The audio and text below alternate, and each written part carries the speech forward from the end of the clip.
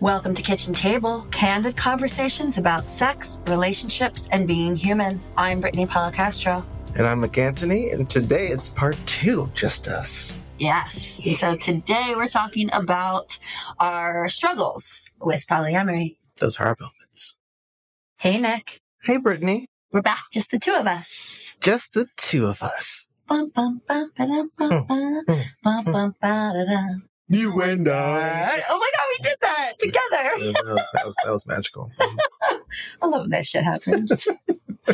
So today, I feel like today is going to be a little bit harder of a conversation. A little bit. Because we're going to be talking about our challenging times. While being open and poly. Yeah. And it's funny because I was just assuming that the most challenging time was the one that I'm going to talk about. But you were like, no, actually for me, it was something different. Yours was hard as well. That was fucking hard. No. But there were other parts. And so I'm glad that you brought that up to be like, no, like I want to talk about mine too. Mm-hmm. And not just like the one that's the more obvious. Yeah. So that's what we're going to do today. Let's get started. Here we go. Welcome to Kitchen Table. I'm Brittany. I'm Nick. And today we are talking about our struggles with polyamory. The struggle is real. I mean, we don't struggle that much anymore. We have our moments. Our moments, but that's that comes with all. It comes with the territory within all relationships, especially ones that cohabitate. And, yes. Yeah, ones that are long term. Yeah, but I think this is what I say to people about polyamory when they're struggling. I'm like, give it 2 years. Like the first 2 years are a hot mess. Hopefully they're not as messy for you, but yeah. I mean, there's going to be some shit. That's all there's to it. I'm not just saying that from my experience, though. This is what I've seen time and time again. And, yes, like I'm sure, and I would love to hear from you, hit us up on Instagram or Twitter if you opened your relationship and it was smooth sailing the whole way. Yeah. But sure exists. I'm sure it does. Yeah. And literally hit us up because we want to interview you. Yes, please. But for the most part, it can be a struggle because you are asking yourself and your partner to do something that is so far out of the norm. Yeah. And there's so much that we're being asked of to be ethically non-monogamous or polyamorous. And, let's have a lesson. So ethical non-monogamy is just the umbrella, right? The umbrella of people that are choosing to have multiple partners or multiple sexual partners, just like be with more than one person, right? Mm-hmm. To be non-monogamous. And then there's lots of things under that. There could be swinging, there could be monogamish, which Dan Savage coined that term for. It's like you maybe dabble a little bit, but not that much. There's don't ask, don't tell. Don't ask, don't tell, which is like oftentimes it's more just having sexual relationships. And then there's polyamory, which interestingly enough, when we opened our relationship, we didn't necessarily want to be polyamorous. We just wanted to have sexual engagement. And early on, I didn't realize it, but like I wanted more from the beginning. And part of that was my attachment trauma and wanting to merge with people, like literally merge with people. And this craving that was me, which I understand now, trying to get my needs for safety met. But I realized though, like, no, I want a chosen family. That's what I want. But to just know that there's, that not everyone that opens their relationship is polyamorous, but ethical non-monogamy, or some people like to say consensual non-monogamy is pretty much like the umbrella. At least that's how we roll with that. Yeah. When you're operating in any of those ways, it's challenging because of all the conditioning that we have on how we're supposed to be in relationships. Mountains and mountains and mountains and mountains of conditioning. Yeah. And so there's a lot of communication that needs to be had. So much. A lot of really connecting with how you're feeling and a lot of honesty. It doesn't have to be brutal honesty. I hate that term. Yeah. Brutal honesty. People who just want to deliver brutal honesty. I'm just like, really? You thought that'd be a nice thing to say to somebody? Like you want to feel, I don't know. There's just something there's something inside of that oftentimes. I'm not a fan of that. Yeah. We can be kind. With our honesty. Yeah, and truthful. And truthful at the same time. Yeah, we don't necessarily have to be cruel in the way. Needless to say, there's a lot to navigate. And if you don't have that template, and even if you do, you have the template from a monogamous standpoint, most likely. unless you grew up in some kind of open community or something where this was modeled for you. But most of us, we don't, at least this generation. I feel like generations to come are going to have this modeled a lot better. And so they'll be like, we got this. But we didn't have this modeled. It's not modeled in the media. It's not modeled in movies or TV. It's starting to shift slightly. But even that, a lot of modeling of ethically non-monogamous relationships are dramatic. It's all the drama. All the drama and the failures. And the failures, right? That's what we hear about. We hear about the failures. And so that's part of why I'm so vocal about it. And now together we're so vocal about it is because we are absolutely an exception to that rule of failures. We are talking about the success of this kind of relationship. I mean, we've been doing it for 6 years and, we have people in our lives that have been doing it for a while as well. I mean, my partner's been doing it for, I don't know, like a long time, like 9 years, 10, a minute. Right. And we've met people over the years that have been doing it for a while as well. Yeah. And this is just their way of being. That's why we find it important to talk about. It's super important to see different reflections of how people can be within relationship to each other. I feel like the negative bits that we see of polyamory and ethical non-monogamy are typically not handled in the most healthiest of ways. And they also help reinforce monogamy rhetoric. Yes. And I in no way condemn monogamy. No, not at all. At all. Like, if that's your bag, if that's what you want, aim for that. That's great. But I do think there's lessons within non-monogamy and polyamory that would prove beneficial from anyone relating to another person, especially in the sovereignty space. Like, absolutely 110%. Yes, I love that. The sovereignty space. Also, this idea that not one person can fulfill every need that you're ever going to have. Mm-hmm. And even if you're not choosing to be ethically non-monogamous, you can engage in another way. Your friendships can offer you that. Creative projects can offer you things that this one person might not be able to offer you. Mm-hmm. And that's okay. There's nothing wrong with that. It's impossible and really in a lot of ways unfair to put all of your needs for your entire life potentially onto one person. Yeah. It would seem people fall very hard based off of that idea.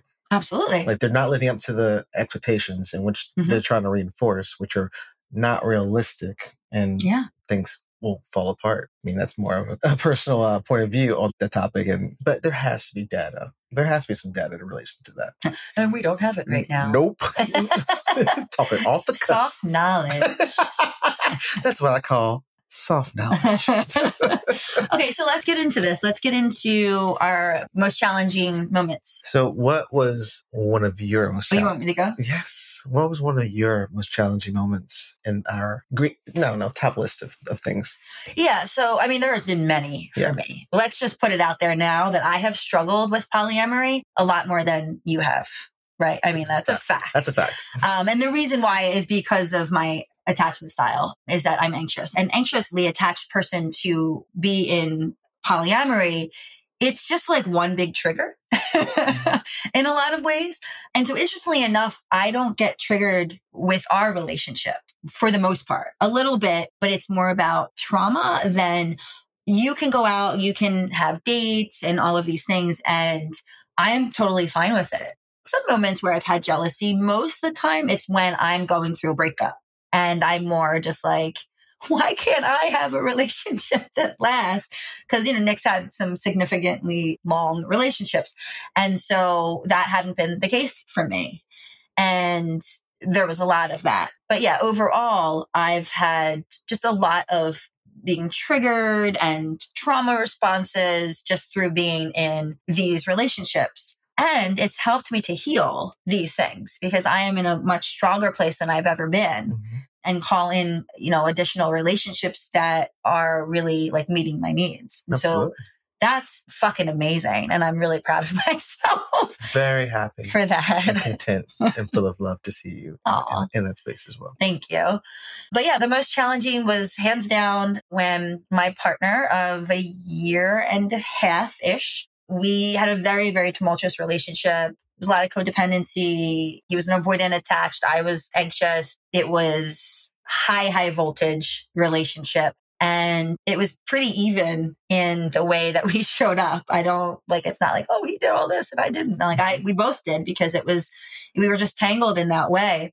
And so you and I got married. And when we got married, we didn't sign a legal certificate. We chose not to do that. It didn't feel aligned. I'd call it more of a commitment ceremony. Yeah. But for all intents and purposes, like if somebody didn't know that, they would think we just got married because it was beautiful. Especially my favorite part was actually the commitment ceremony because it was just so, we were in a park, our favorite park that's close to our house. And we had friends. We had 6 core values. 6 core values. What are they, Nick?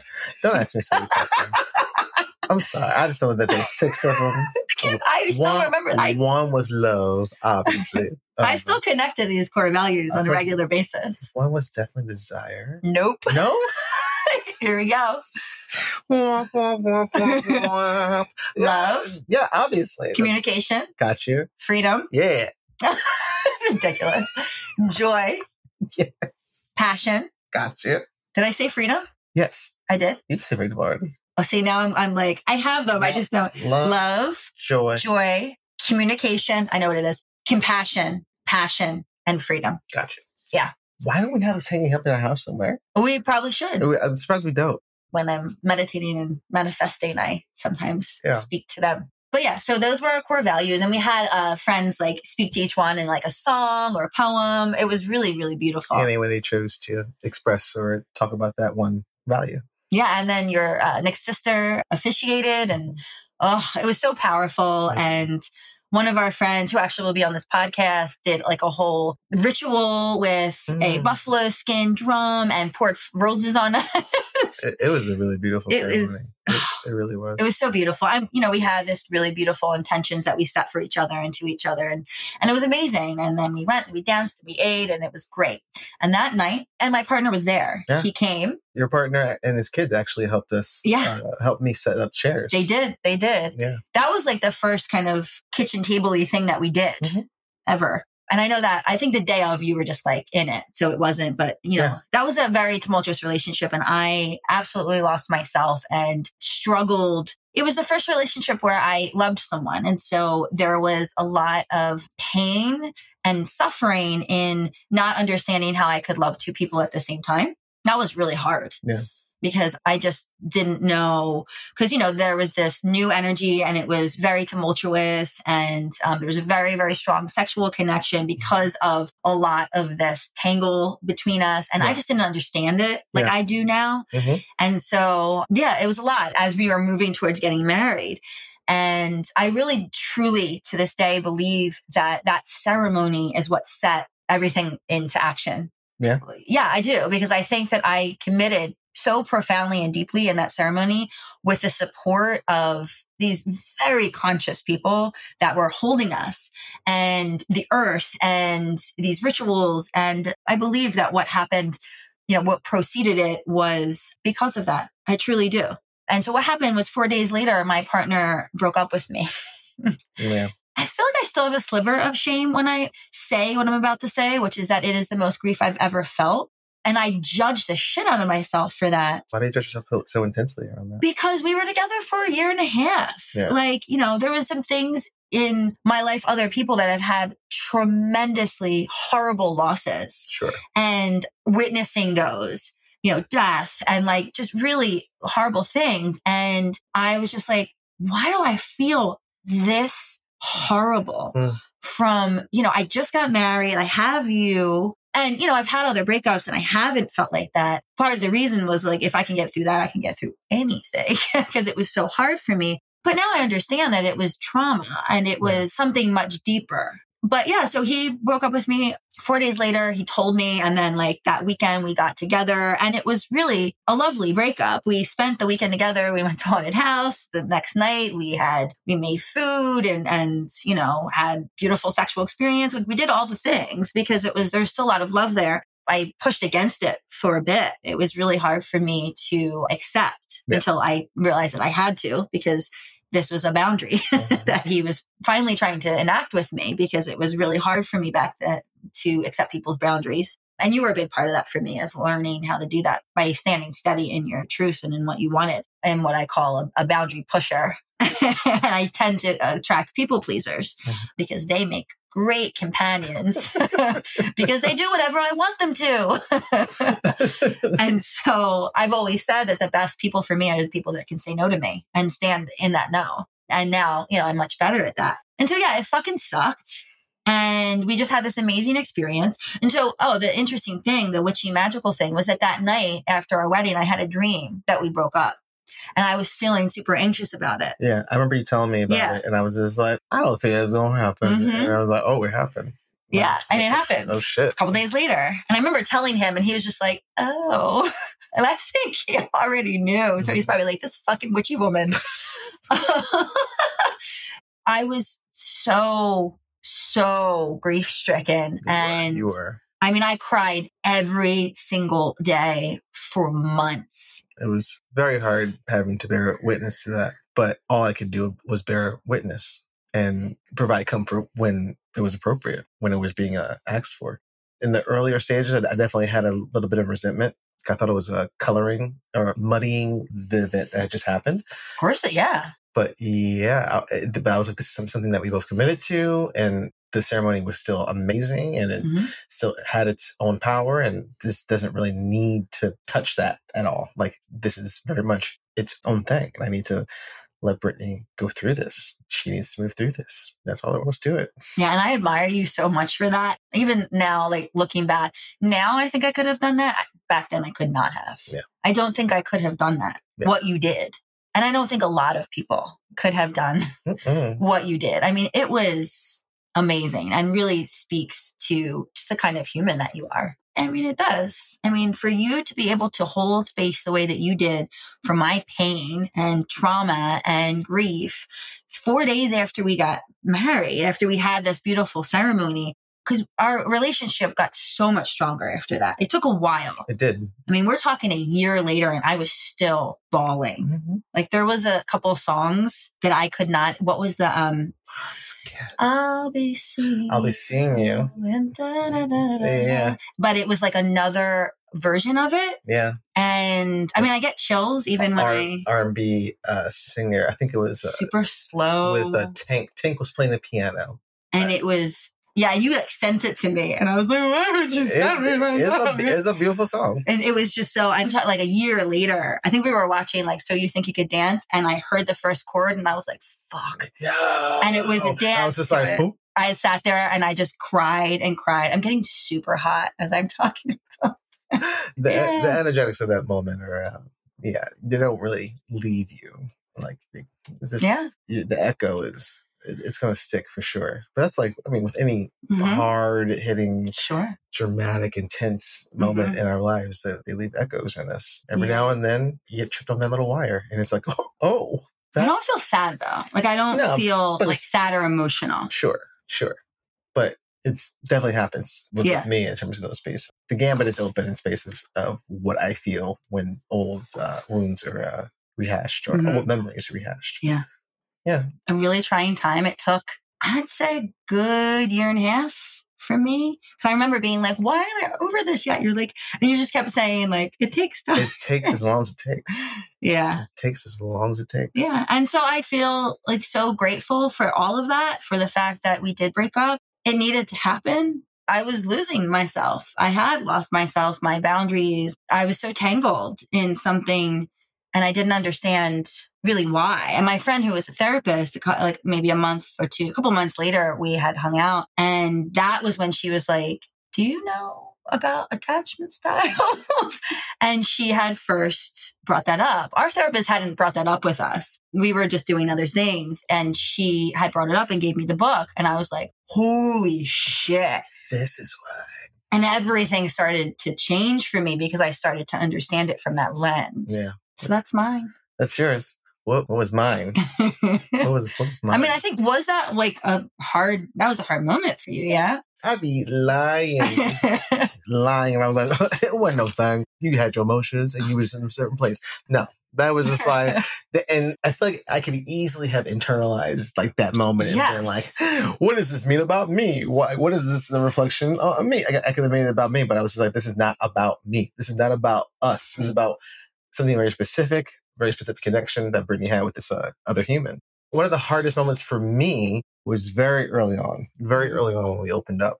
I recall this moment you had been out late and you had not told me or reached out to me to let me know you were going to be out late. I stayed up, and the moment you came in the door, I was like, wow, you didn't reach out to me at all. And you had this like deadpan expression, like you did not give a fuck what came out of my mouth.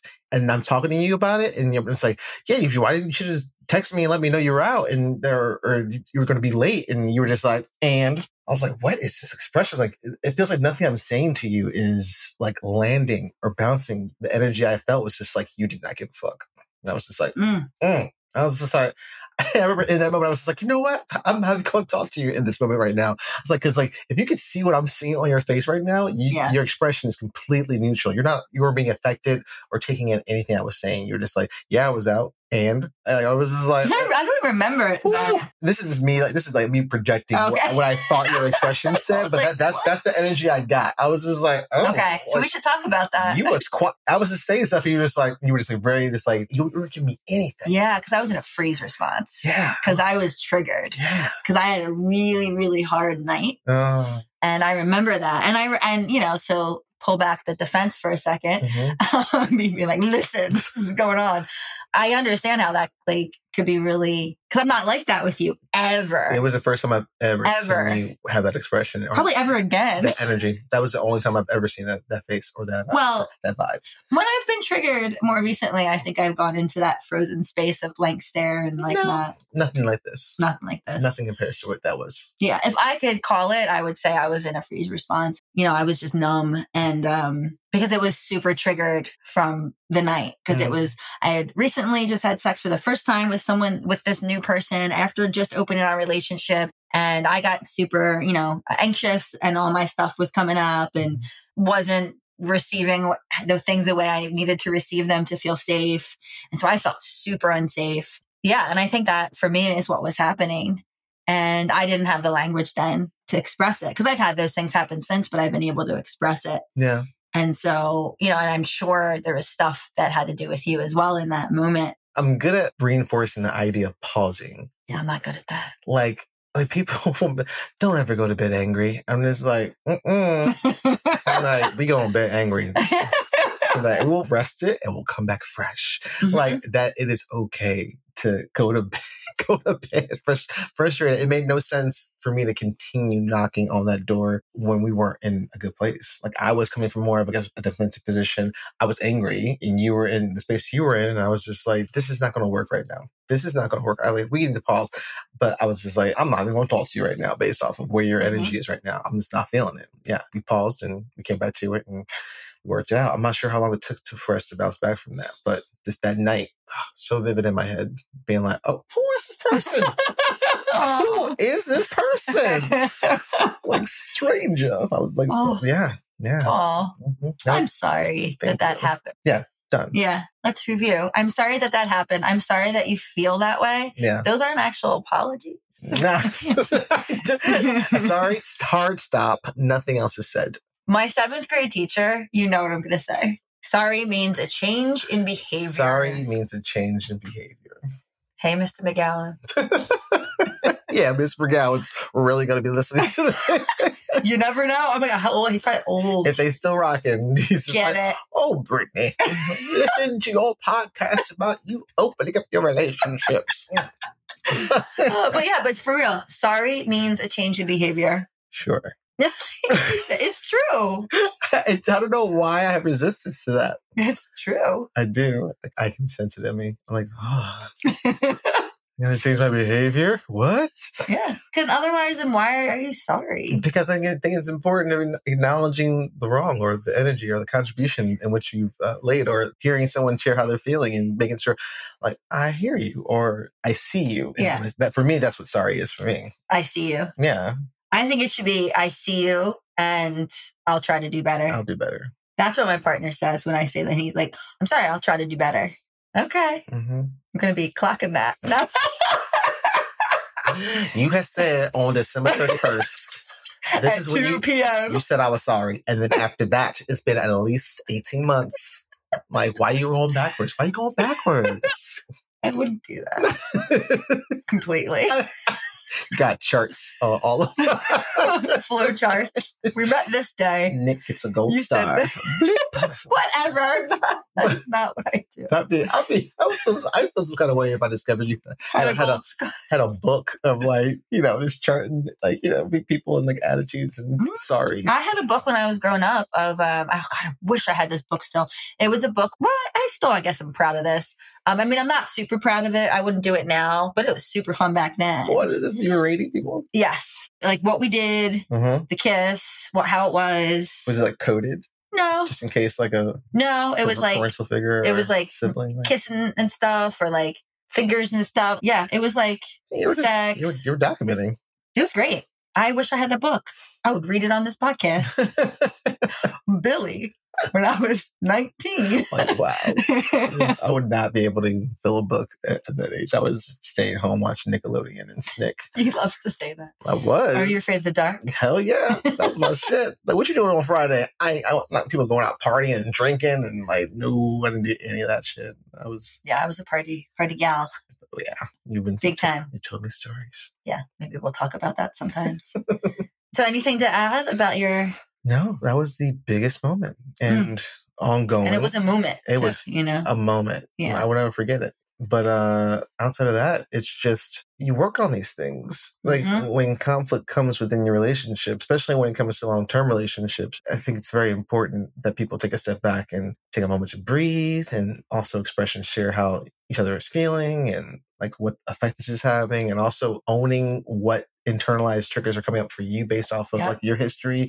Like we're all just human beings trying our best not to bump into people, like navigating this earth. And it's just, if you're with someone and I'm telling you I love you, like that should have weight and mean something. Like I don't want to write anyone off or us off at all based off of us having like a spat. It's just we're human beings and we're both growing and evolving, and there has to be room left for that evolution, or else what's the fucking point? Oh, I could add more to that, but I think that's a really great time to close with that. Whoa. Yeah. Had some feels on that one. Yeah.